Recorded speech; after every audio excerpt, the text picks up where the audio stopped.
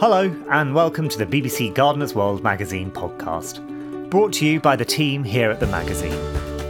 Join us as we chat all things gardening with the nation's favourite experts.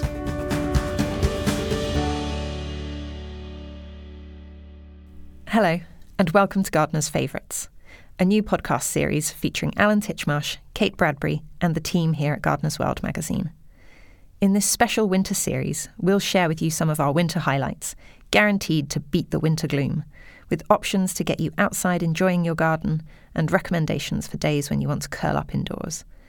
So sit back and enjoy as we share our favourites.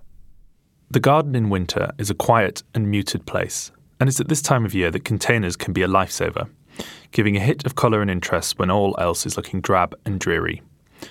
A container in winter just works, and that's because it gives us gardeners the freedom to create combinations of colour and texture that can't be achieved elsewhere. After all, when fewer garden plants are putting on a big display, a container full of interesting plants stands out. Hi, I'm Adam, commissioning editor at Gardener's World magazine, and I'm going to talk about why I think everyone should give growing in containers a go this winter. The starting point of a winter display should be the container itself. It may be tempting to jump straight to the fun bit of choosing the plants, but without the right anchor point, your efforts with the planting scheme might just fall apart. The choice of materials will be down to what is happening in the rest of your garden and the general style and the vibe you want to achieve. I've built up a bit of a collection over the years so I can grab ones that suit the scheme I'm trying to make. I love rustic stone pots and metal containers, especially found and thrifted ones like cattle troughs and old water tanks and the like.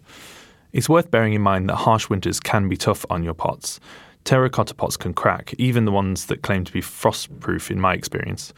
But most will get through many winters unscathed, so just go with what works in your garden, and most of all what you love. It's also worth bearing in mind that the container you choose can also affect the plant you've chosen to give it a home to. Although I love the metal containers, when the temperature drops, so do the sides of the pots, and tender roots can easily suffer. So I use cardboard or old carpet to line the sides and offer a bit of insulation. You can do something similar on the outside of more fragile pots too, just to stop them getting damaged. Now, when it comes to the plants themselves, you might think that options are limited in the dead of winter, and yes, that is partly true. But even if choices are slightly restricted, there's still more than enough about to create beautiful displays. You'll still find flowers, scented ones even, and colourful berries, and plenty of background texture from evergreen shrubs and grasses. If you only have space for a single container, it might be a nice idea to create a mixed display. Think about including a focal point plant that has some height, then something that will either give a wafty structure like an evergreen grass, or something like ivy that trails over the edges.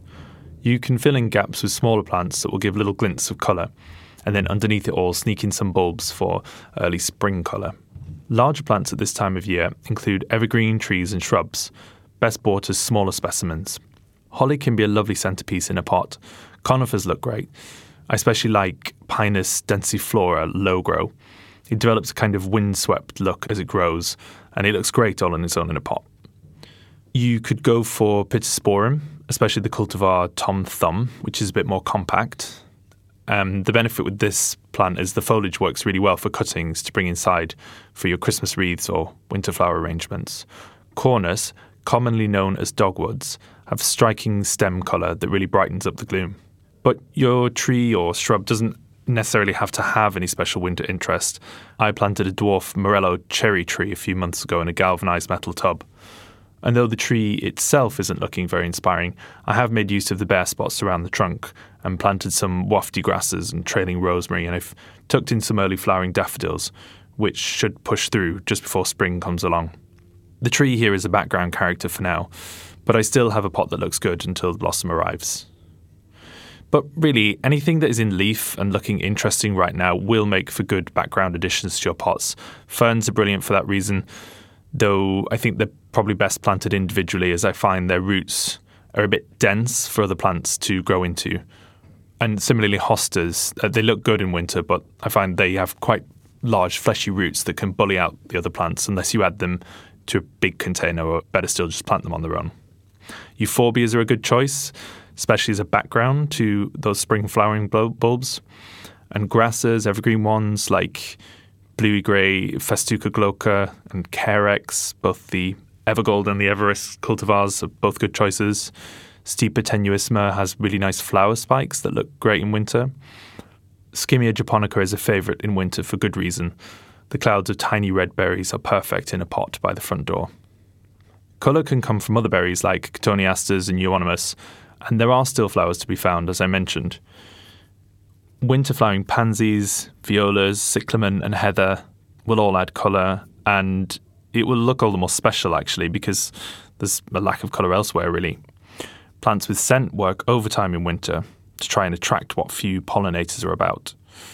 Pot up some sweet box, some winter jasmine, maybe witch hazel or daphne, and you'll help insect life and give yourself something delicious to stick your nose into.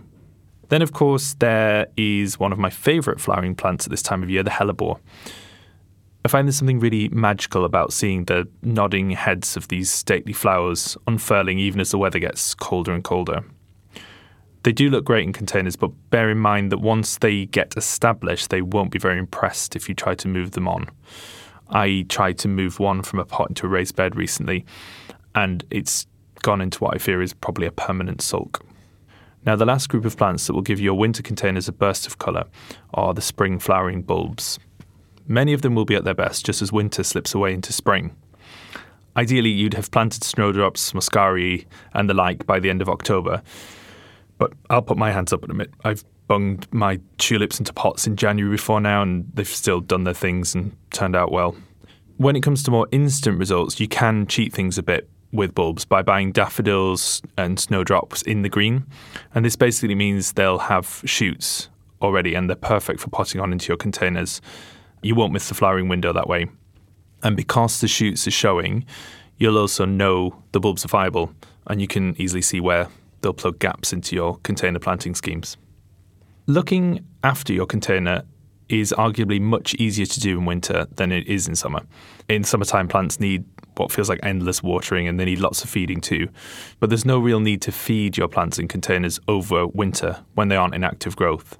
And actually, the last thing you want to do is encourage new, floppier growth because that'll be susceptible to frost damage. And then, of course, the watering requirements themselves are going to be vastly reduced, but you do need to continue to check the compost and water it if it feels dry or if you pick up the pot and it feels quite light. To find balance at this time of year of not wanting the compost to completely dry out, but also not wanting your roots to sit in cold, soggy soil, which would be worse still.